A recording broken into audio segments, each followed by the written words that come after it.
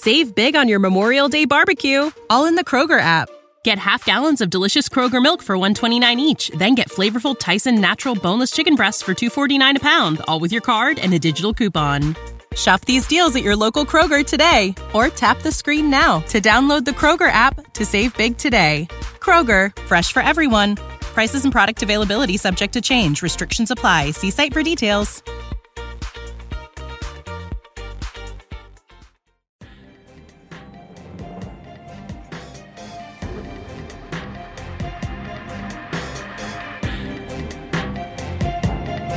Alan Parker said, sometimes with the British film industry, it's hard to know if we're waving or drowning. Let's find out.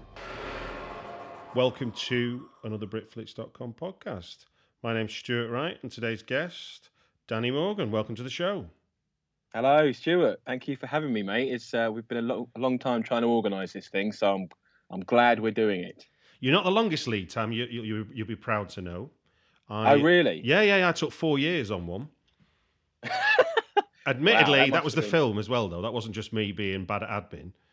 Right. I used to meet the Man of Mowax, the James Lavelle documentary. I met the guys early doors in Cannes who were making the movie, and I said, "Oh, you've got to come on and talk about it. I love that. I love all that music scene from that time." And it took 4 years from that conversation to a podcast, which was wow. Okay. So we're spring chickens in terms of this journey. Yeah, that's not bad, is it? Not bad at all.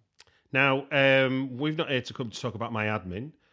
We've come to talk about your movie, Double Date. Maybe it's just not meant to happen. I've tried everything. Am I sexy?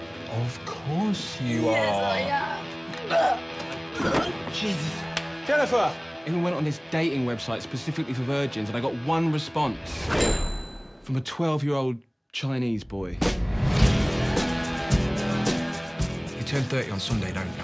Right, well, I promise you now, you're going to lose your virginity before you're 30. This is my present to you, my brother. This has got to work fast. Don't think, act off your pop.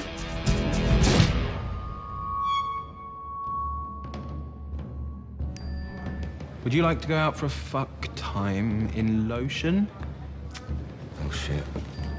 Fun. Sorry. Fun time in London. Yeah, we'd love to, wouldn't we? Yeah. You'd love what? Roy. Absolutely not. Syringe. Chloroform. Knife. Let's do this. Ladies. So you're sisters then? Yeah. Cool. That's cool. I think I'm having a panic attack, all right? It just doesn't make any sense, does it? Why would these two beautiful girls just turn up out of the blue and be interested in us? And what if we let them go? Jim's really nice. He's different from the others. You are doing it. Tonight.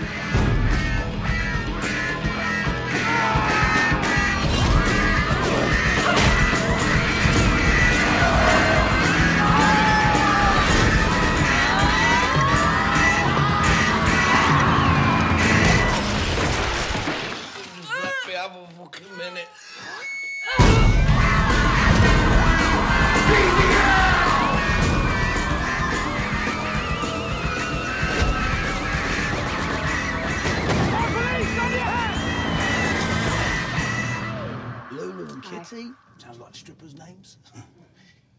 But you're not strippers? No. Shame.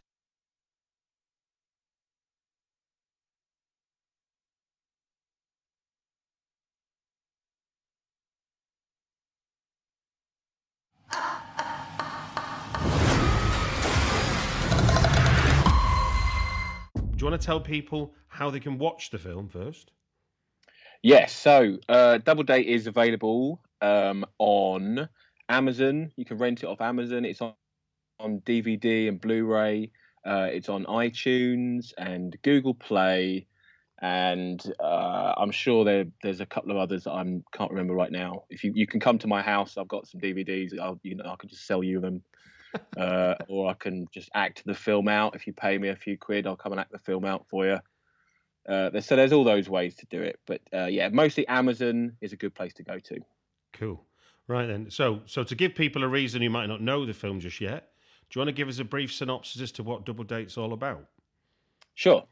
So it's Double Date. It's two guys, two girls, one night in London and in the countryside as well.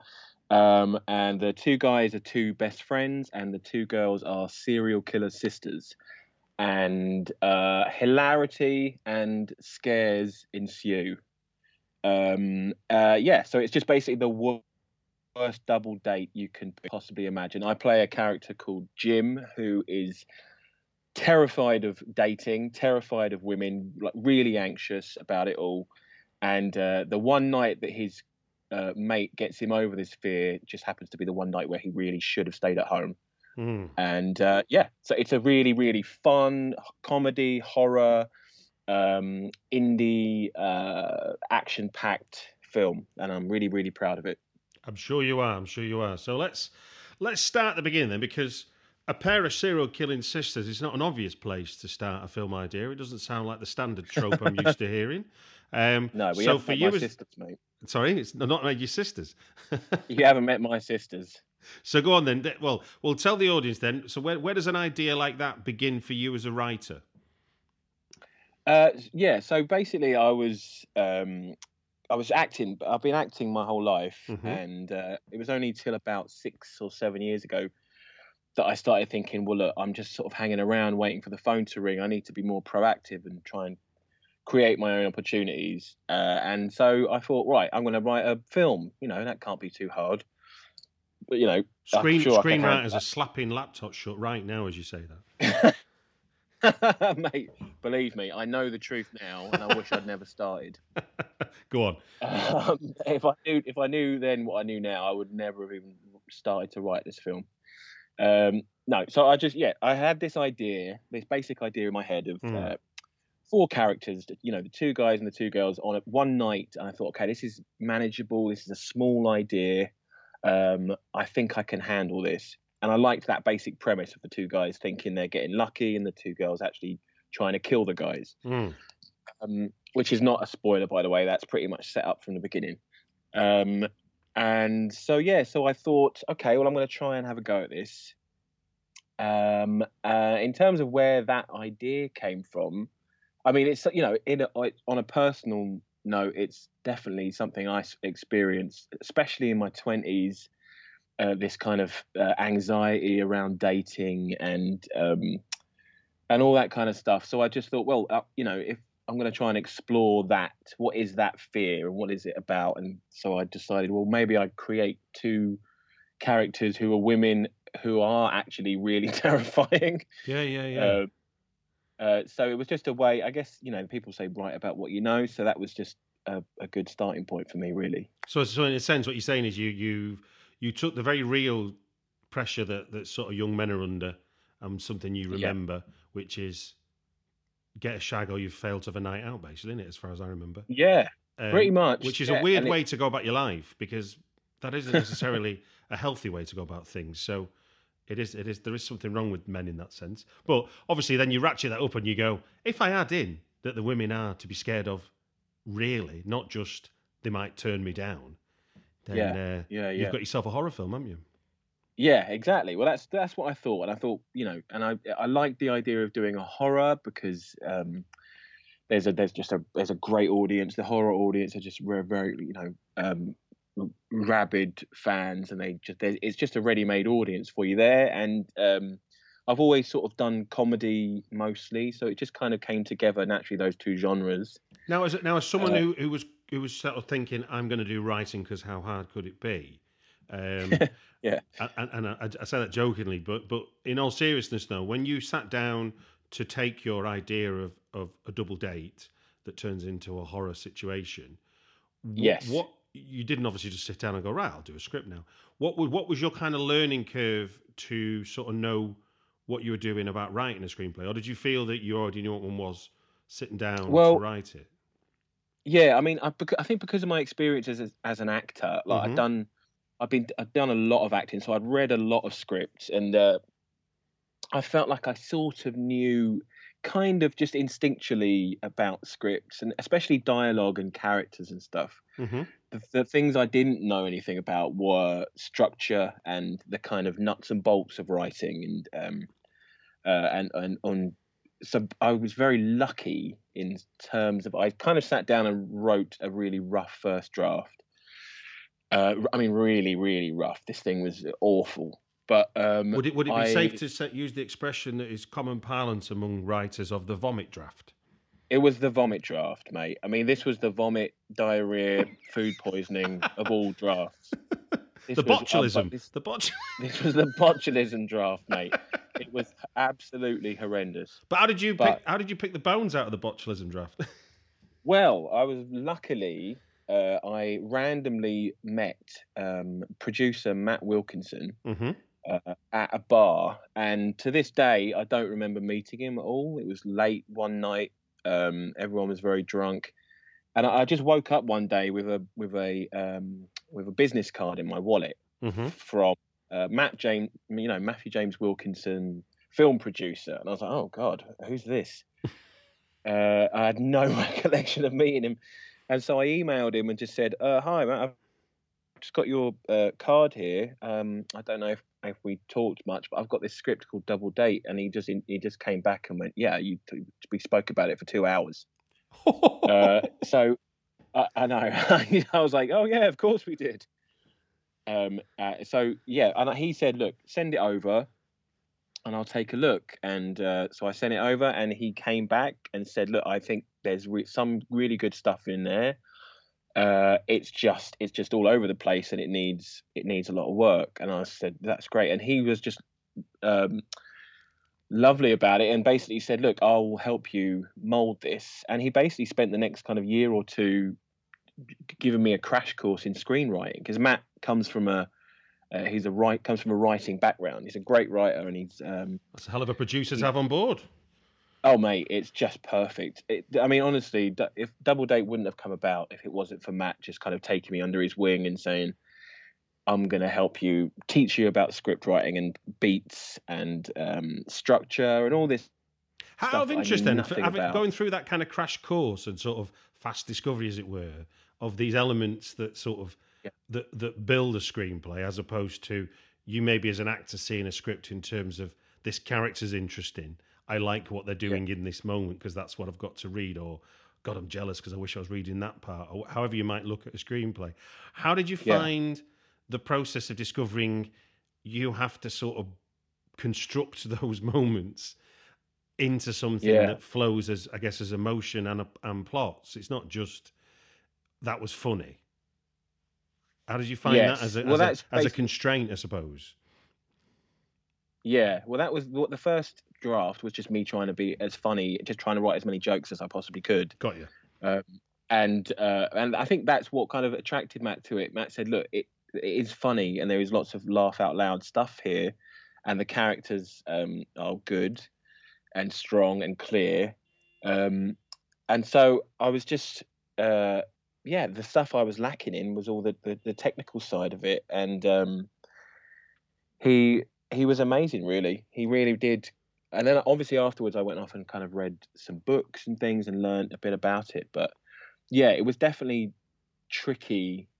It was a really hard process, and it's not something that comes naturally to me either. Like I don't have very good attention span, and I'm pretty lazy. I mean, my default setting is to do nothing. To be honest with you, that's kind of like why people write. Right. That's what I'm learning more and more as someone that does it. Right. The more I read more and more and hear more and more interviews of people saying things like, it's only 15% sat at a keyboard. And I'm like, what else am I doing? And going, you stare out the window, you have a think. You struggle with your own insecurities. You know, it's not none of it's really writing. It's true. It's the battle to get to do the actual writing. I think everybody loves to have written. You know, that idea of, I've done it, look, see.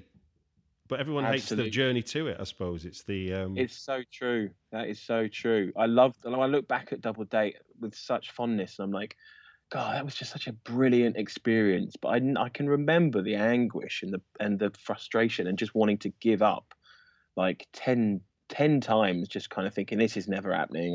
What's the point? I can't do this. Can you remember, out of interest, from Matt's notes you were getting, and as you were getting, I guess, forget the sort of early part of it where you're kind of on that steep learning curve, but as you got into it and you began to understand what it was you and Matt were trying to achieve as a screenplay, you could then take to investors and take to other actors and stuff. What do you remember being like one of the most sort of important notes you got from Matt that helped kick the screenplay on for you? Well, the thing Matt just kept saying to me was, I think the most important thing was grounding it in reality. So, it's a really hard thing to describe, but basically, if you're writing something that is quite big in terms of murderers or serial killers and whatever, so this is quite a big, high concept thing. Yeah. It's so important that you kind of ground it and that you make the whole thing feel believable and you make the characters feel believable. So if you're going to make these characters really, really funny, then you just have to kind of keep making sure that they're truthful and they feel like real people. So that was really important. So Matt would just keep saying ground it and just keep pushing it and keep pushing yourself to kind of come up with better ideas. And what I wasn't prepared for was just how many rewrites and, you know, how often it would be like, we'll take 5% of that new draft, but then the rest we're going to chuck away and we're going to start basically again. And that process was really, really, really weird to get my head around. It's quite brutal, isn't it? The idea it's brutal, that somebody could say to you, "We're about 5% right." If we, and you're like going, "There's 95 pages there. Come on." Yeah, I've just spent the last 3 weeks writing that. But what do you mean we're going to throw it all away? But in the spirit of what I guess is in reality a lot of trial and error, the good thing is you've got rid of some things that are wrong. It's impossible to see it that way, isn't it? But you've kind of got rid of the things that you don't need, which, you know, that thing about how we can all say what we don't want when we see it, but we never can describe what we want before. Yes. Yeah, it's true. It's true. You have to kind of swallow that frustration and just try and take a step back and go, look, this is a much bigger process than I can even comprehend right now. Because you always think the draft you're doing is going to be the draft and we're going to film it and it's going to be great, because you sort of have to trick yourself into thinking that. You'd go mad otherwise, I think. Otherwise, you go mad just thinking, well, this is all just going to get thrown away, so why am I bothering? But although apparently Hemingway said you have to wake up every morning and tell yourself you're going to do some shit. I love that. That's great. Because you know you're going to rewrite it. So it's like, just do shit. And to be honest with you, if you can do it, and I'm nowhere near it. I still think I'm doing school reports where you get an A or a B. You know, when you're writing, I'm like what you're describing. It's like, no, this is the one. This will be the one they'll sign off on. But as a true sort of creative, if you can believe that you're just doing the work, and you'll get there in the end, which obviously, like we established, the pair of us might not be the best examples of the Calvinistic work ethic, but you got there, and you did get the script that got people involved. You know, Matt first seeing the potential in it, Matt working with you to build that potential up to something you could take out, and then cast. And so when Benjamin is it Barfoot? Barfoot, yeah. Yeah, my eyesight went then for a second. When he got involved, at what stage is he the director when you're writing the screenplay?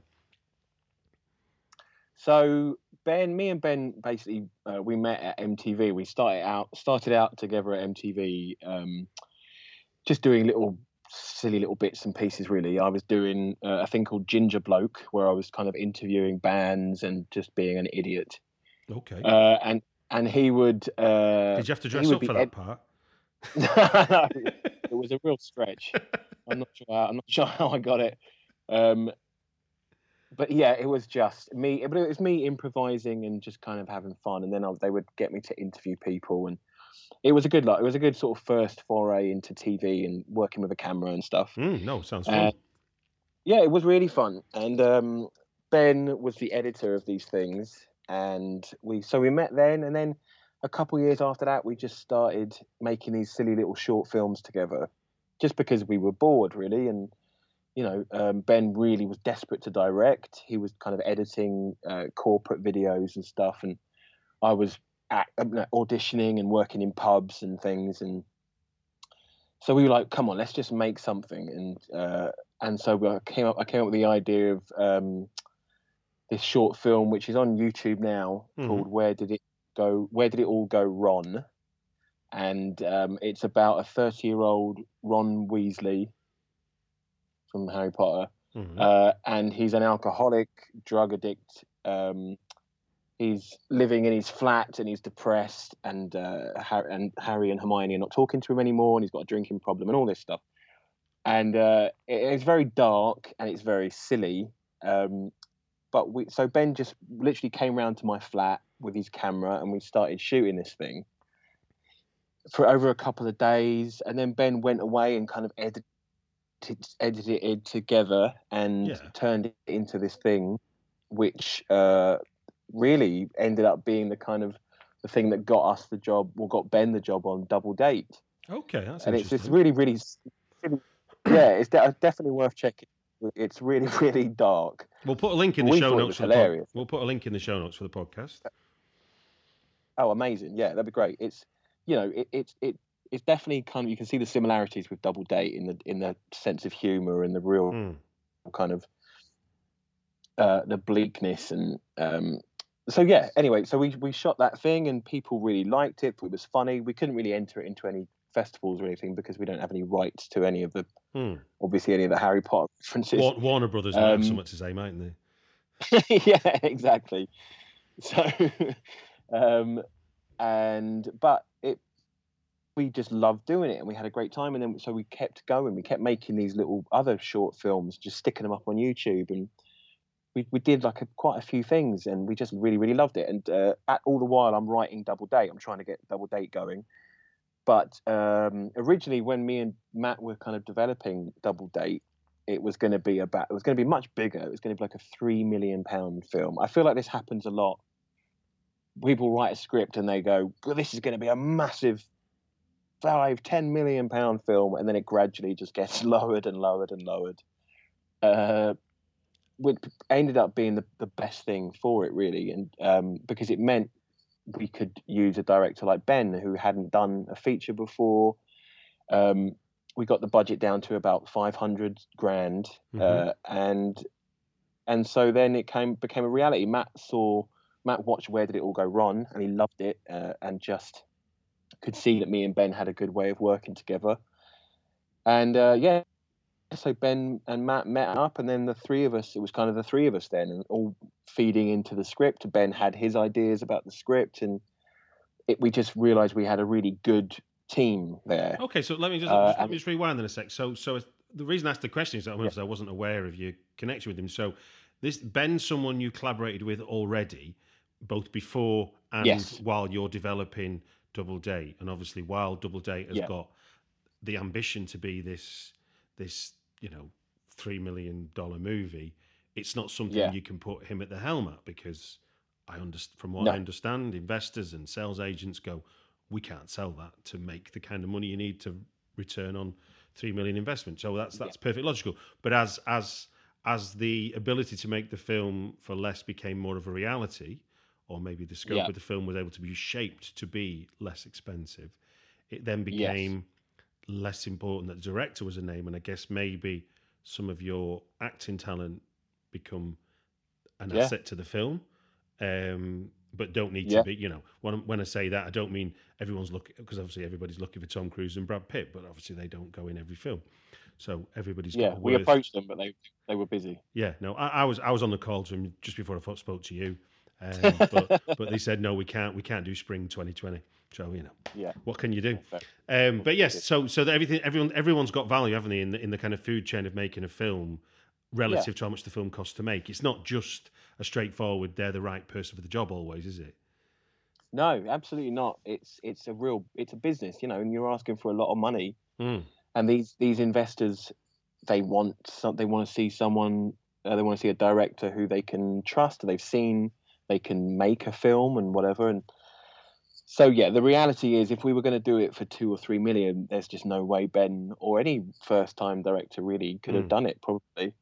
So fast forward on then. So when you've got the film, your script's in the bag, Ben's the director, Matt's your producer, and you're going to shoot, and then Danny Morgan is no longer, well, he's still the writer, obviously, but you're now one of the leads in the film. Yes. What was the challenge for you as an actor to stop being a writer while you're in front of the camera? And obviously I say that because with you having such a close relationship with Ben, there may have been a temptation. I guess that's a roundabout way of asking, how do you be like the actor you want to be while being conscious you've written the script? Yeah, it was interesting. Like I actually found it a lot more comfortable than I thought I would.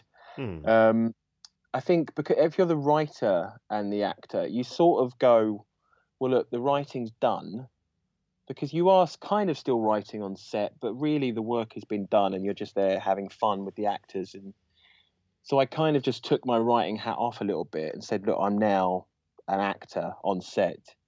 And if it came to it and we needed to change a line here and there, then we would kind of do it on the fly. But really, I just thought of myself as an actor when I was on set.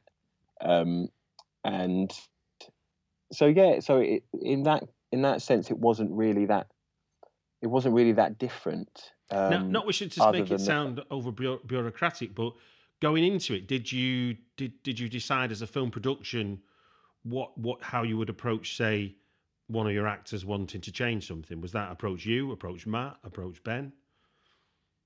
Yeah, well, we didn't really. I mean, basically, me and Ben love improvisation. It's something that we've always done in all the short films, and even back to the old MTV days, was always just me pissing about in front of camera, right, making stuff up, and then Ben trudging through hours of footage and trying to put something half decent together. So in terms of that, we love actors coming up with stuff, and we'd love to hire actors who are comfortable doing that. Obviously, you don't have to. You can totally stick to the script if you want, but we do encourage people to kind of bring stuff to the table.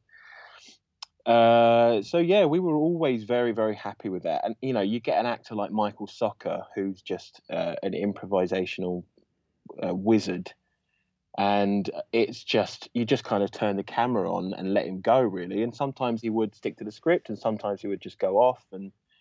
But we made it very clear to all the actors when they came on set, we want to collaborate with you, and we want you to just play around, really, and kind of do what you want, to be fair. And then we'd always get the script as written, and then on the first couple of takes, and then let people just go mad and just do what they want. Okay, so in a sense, what you're saying is your own willingness to embrace improvisation as a performer anyway made you completely comfortable for people using your script as a platform to get to the best place, not necessarily adhere to your script. Yeah, definitely. I mean, I'm not precious about my scripts at all. Like, I always see them as kind of, this is basically what the film's going to be, but then it's going to totally evolve when we're on set as well. So it's just more like a starting point. Now you've got the two serial killing sisters who are on the double date. So yes, just so I can differentiate which is your love interest and which is the other, which is the one. My mind's gone slippy here. Yeah, so Lulu is the more innocent of the two, and she's the one who takes pity on me, and there's a bit of a romance, bit of a love story between me and Lulu, and then Kitty is the psycho. And that's Kelly Wenham, isn't it? Kelly Wenham, who's quite the athlete, to say the least, in this movie. Well, yeah. She? Yeah, well, she did all that by herself, really. I mean, we kind of said, look, we want Kitty to be physically imposing, and Kelly ran with that. And the production paid for her to get some fight training and stuff, but she just went all in, and she didn't look anything like that before. You know, when we hired her, she just wanted to go all in, and she really pushed herself like right to her limits. And I think it totally works, because you need to believe that Kitty can overpower pretty much anyone, and otherwise the whole thing just feels fake. The whole thing will just kind of fall apart if you're not scared of Kitty physically and mentally. Then the whole film kind of falls apart. So she just went absolutely nuts.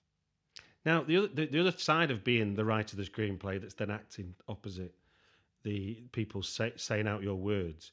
What did you feel in terms of how you imagine Kitty when you put her on the page? Because obviously she's I guess she's key antagonist, isn't she, to your protagonist?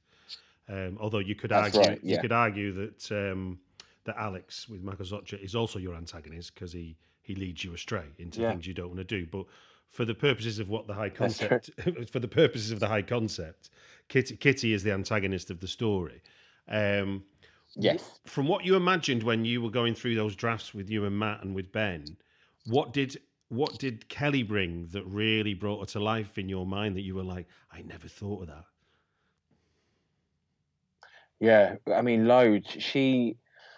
It was a really weird meeting actually with Kelly, because it was one of those moments where you just think the universe, and I'm not like this, like I sort of believe that the universe is kind of leading you to do things, but I think it's more just you do things, and then if it's right, you keep doing those things. If it's wrong, you move it. You're being guided slightly. But anyway, so I was doing this table read for like a TV sitcom pilot. Okay. And it was just this random thing. I was doing it to help a friend out, and I was sat there, and I had double date, and we were trying to find some cast. We were trying to cast the thing basically, and then I was at this table read, and there was this actress there called Kelly, and she was she was reading a part in the sitcom called Kitty, and it's absolutely true. She was reading this part called Kitty, and I was looking at her and thinking, holy shit, she would be perfect for Kitty. Brilliant. She's reading a part called Kitty. Like this, I mean, it's just like it's like God going, it's her, you idiot.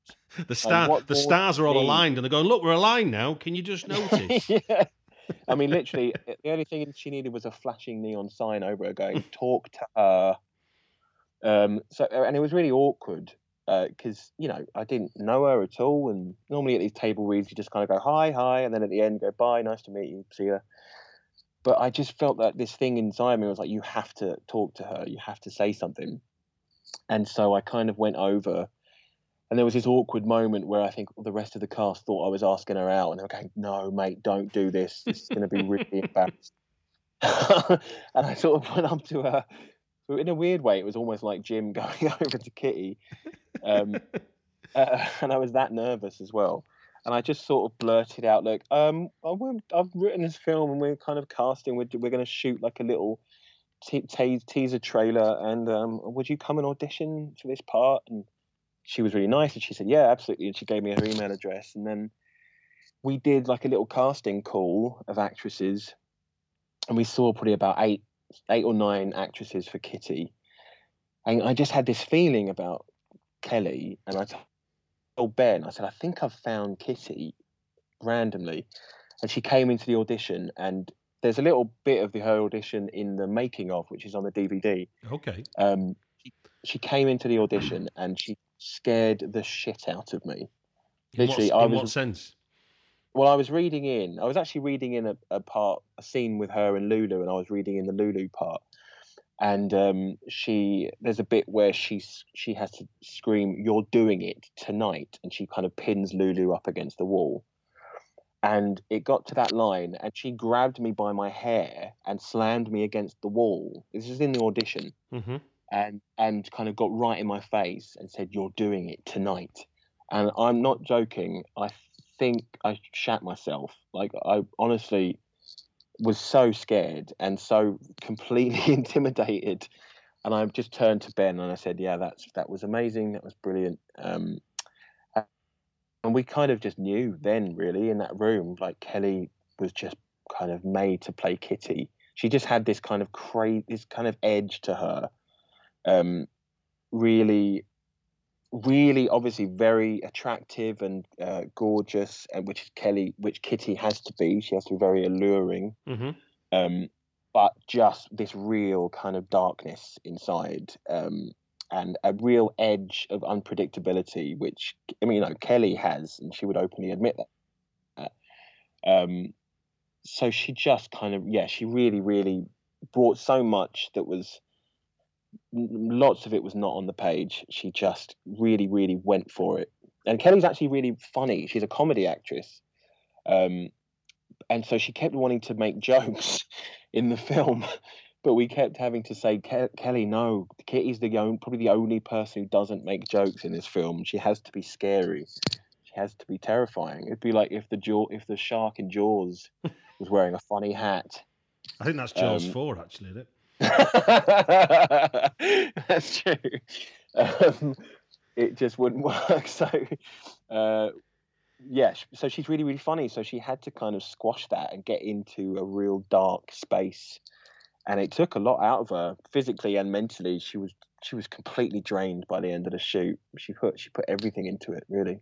Now, this is a slight spoiler, but it's not a massive story spoiler, but it certainly is. It's because I remiss for me not to talk about this. Now I've got the chance to speak to you.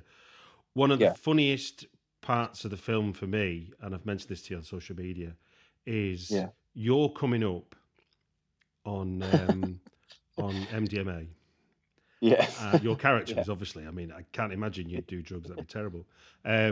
You're coming up pretending, and your character is then faced with the absurd image while, I'm guessing, for the character, it's his first time as well, isn't it?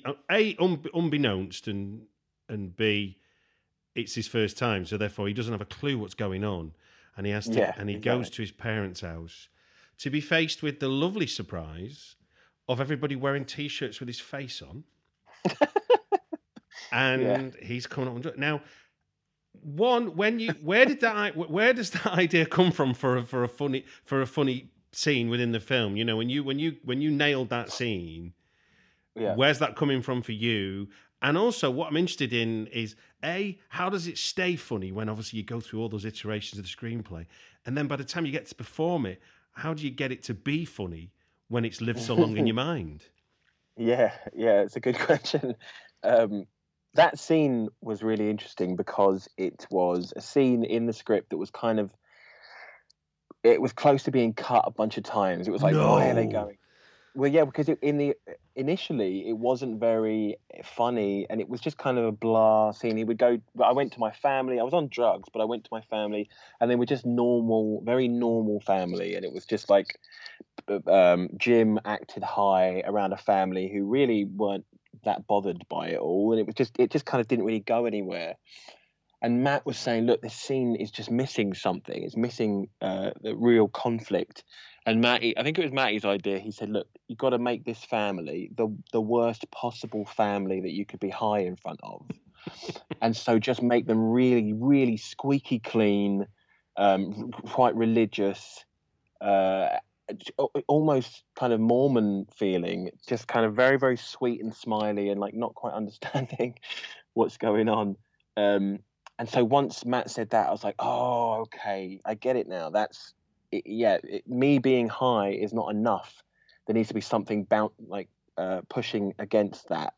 Because in a way, it's like the last thing on earth they could imagine is your high. Yeah. So therefore, no matter how ridiculous you get, it couldn't possibly be because of drugs, because they wouldn't know what drugs are. Exactly right. Yeah. That's why it works. So they just think, oh, he's having a brilliant time. He's really enjoying this year's party, and there's the joke about him thinking that I've been touched by Jesus and all this stuff, these silly gags.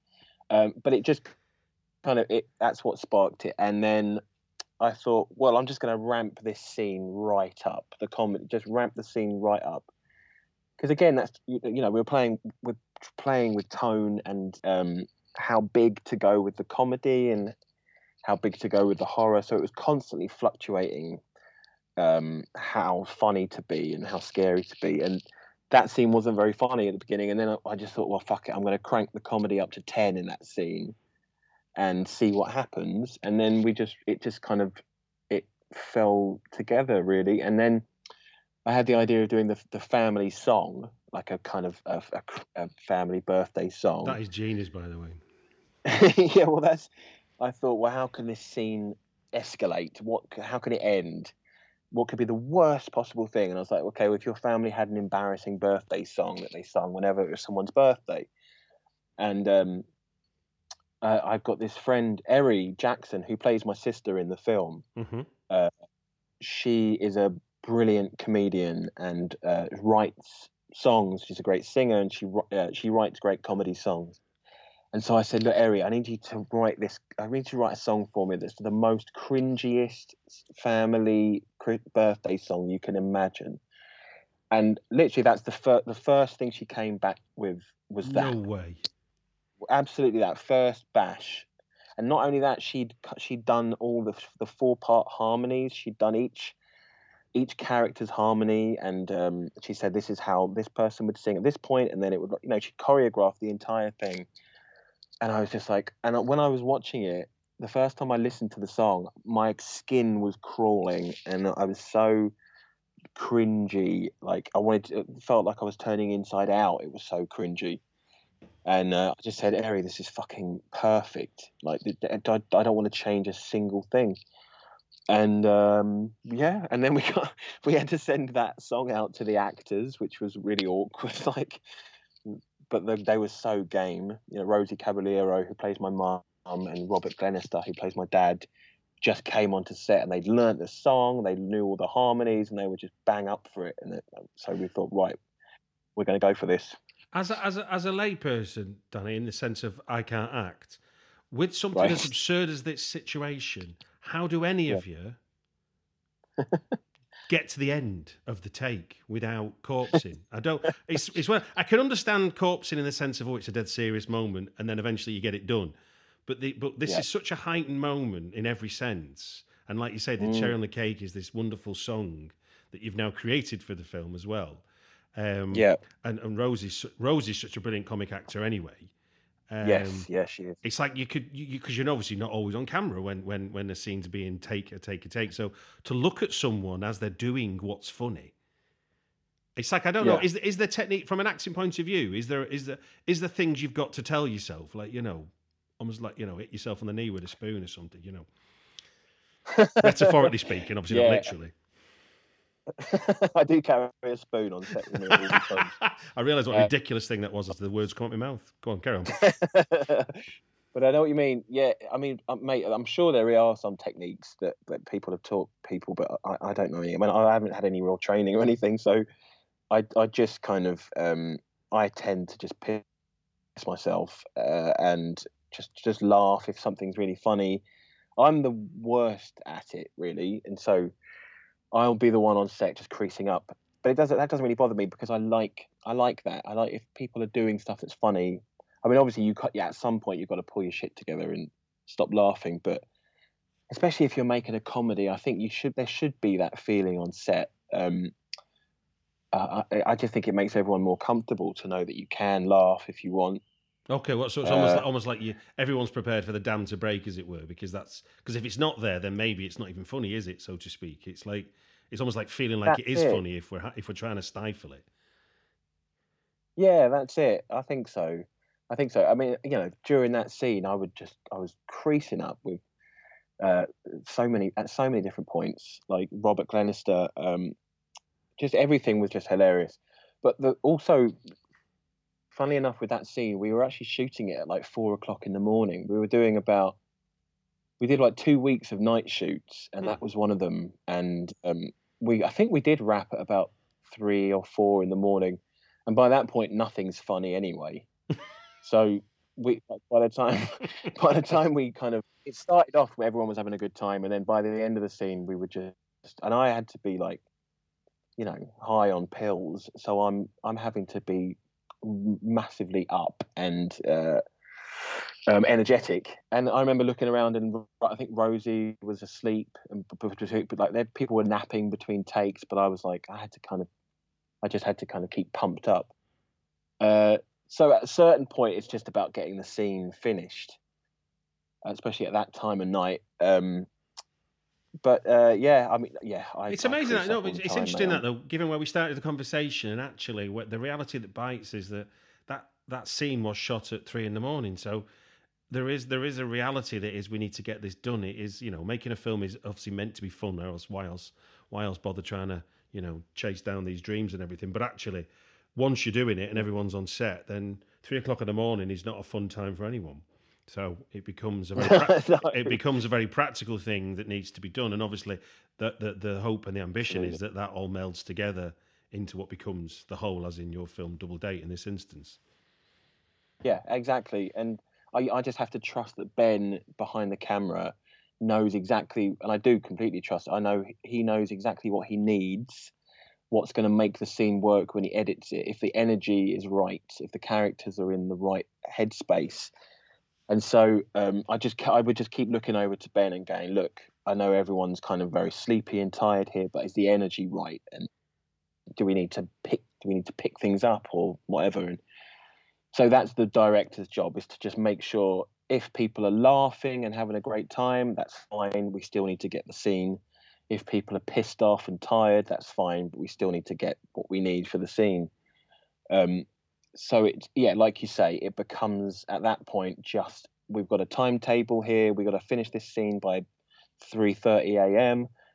Let's get it done. So sometimes you have to get your head down and just kind of plow through. It's not always people are laughing and joking on set. Sometimes it can be a bit of a slog, but it's still still the best experience in the world. It's amazing. Yeah, it's better than getting up at 5:30 to do shifts somewhere.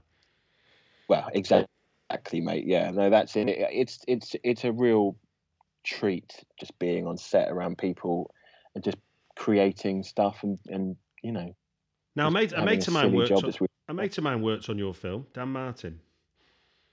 Oh yeah, Dan, he's amazing. So I'm going to say he is amazing, and his work's all over film. People are getting scared and frightened and repulsed by many of his things that he imagines.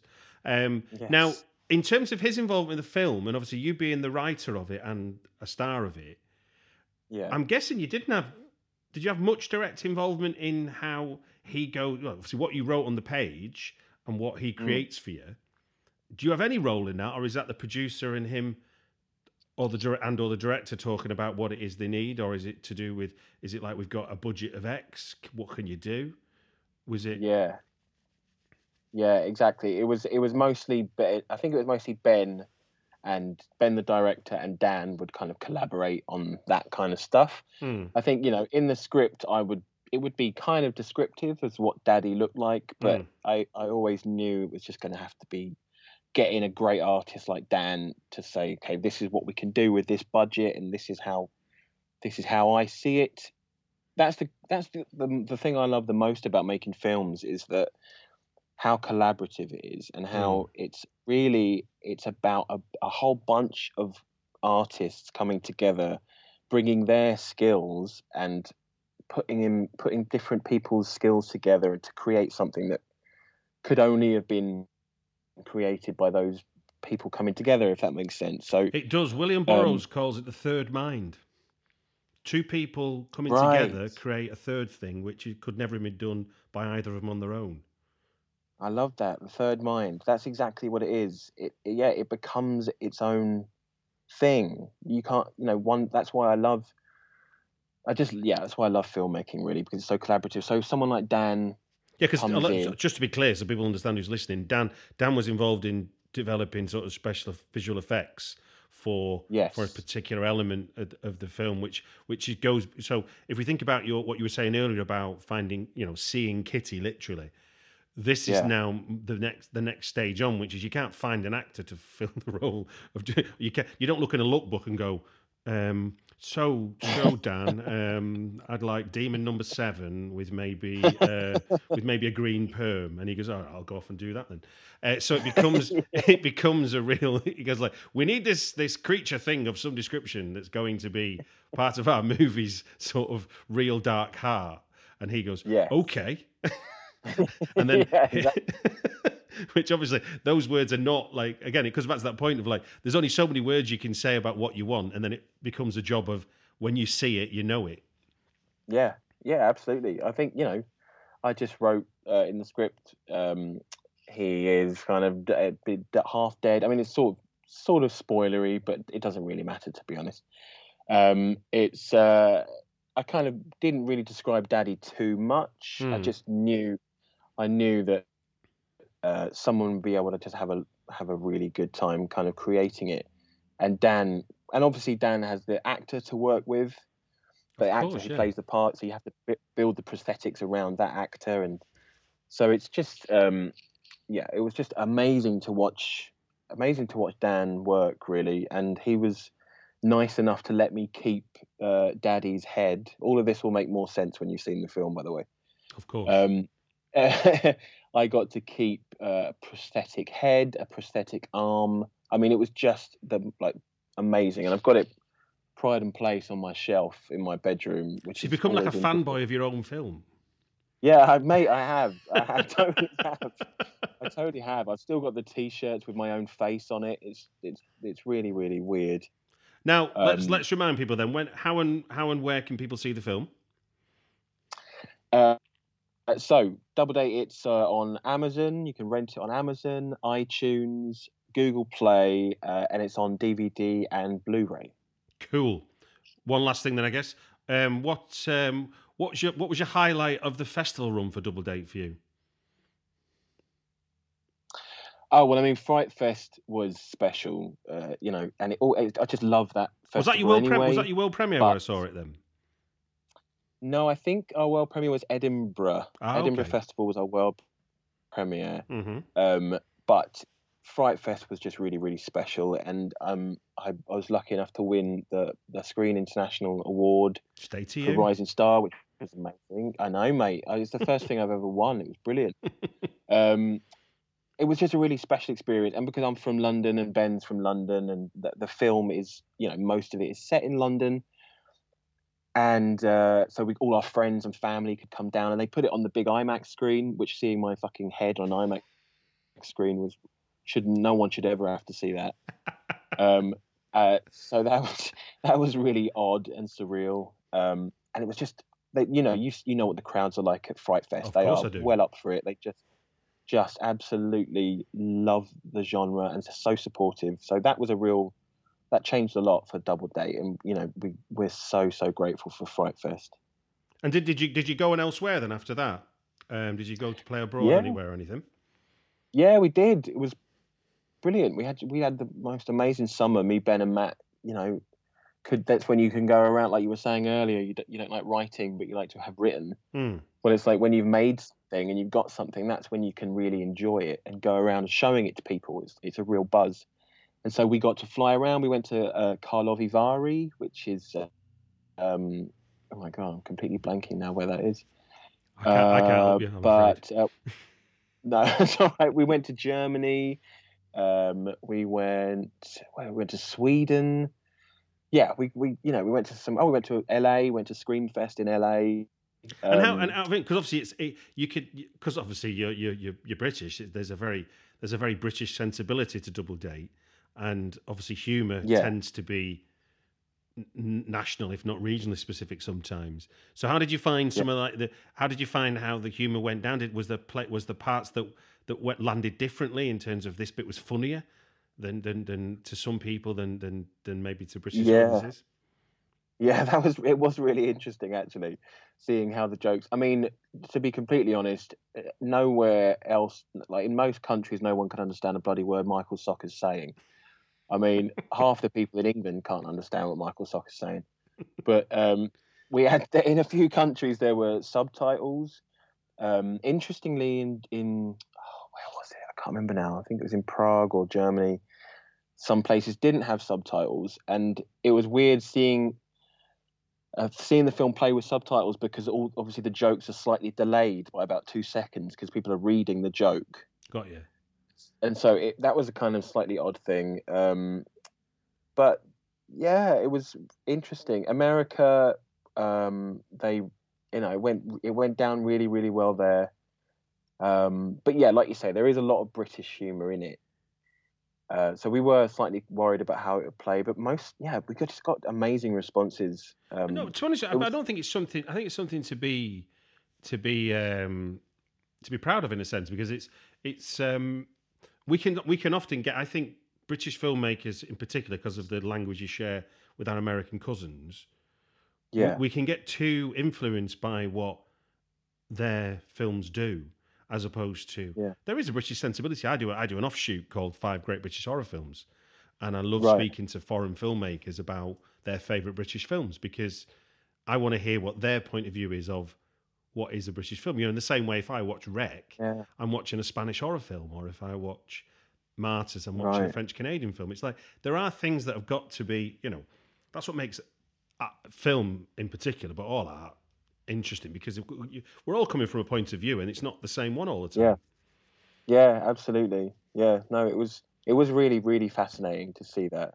So what's next for you then, Danny? Anything you can talk about?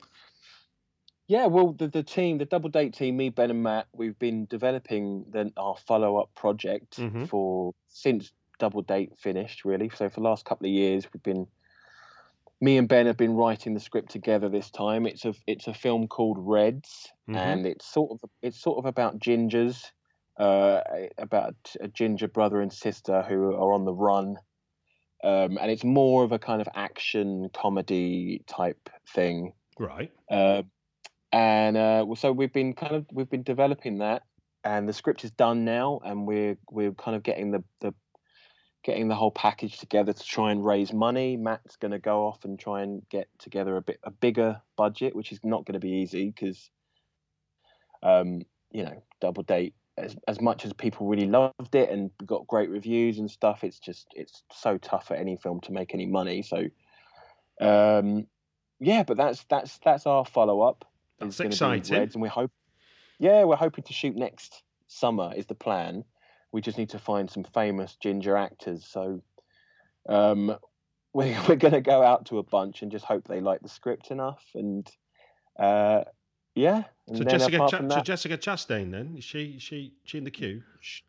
Yeah, she's there. She's there. Basically, we've just got a whole list of ginger actors, and we're just going to go out to all of them. Brilliant. See who's available. Yeah, well, look, it just gives me to say thank you very much for giving us your time on the podcast. Oh, thank you, Stuart. I loved it, mate. Appreciate it.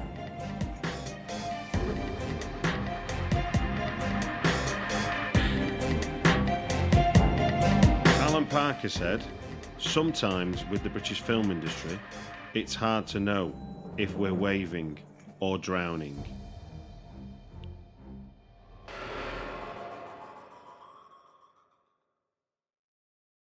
Save big on your Memorial Day barbecue, all in the Kroger app. Get half gallons of delicious Kroger milk for $1.29 each. Then get flavorful Tyson natural boneless chicken breasts for $2.49 a pound, all with your card and a digital coupon. Shop these deals at your local Kroger today, or tap the screen now to download the Kroger app to save big today.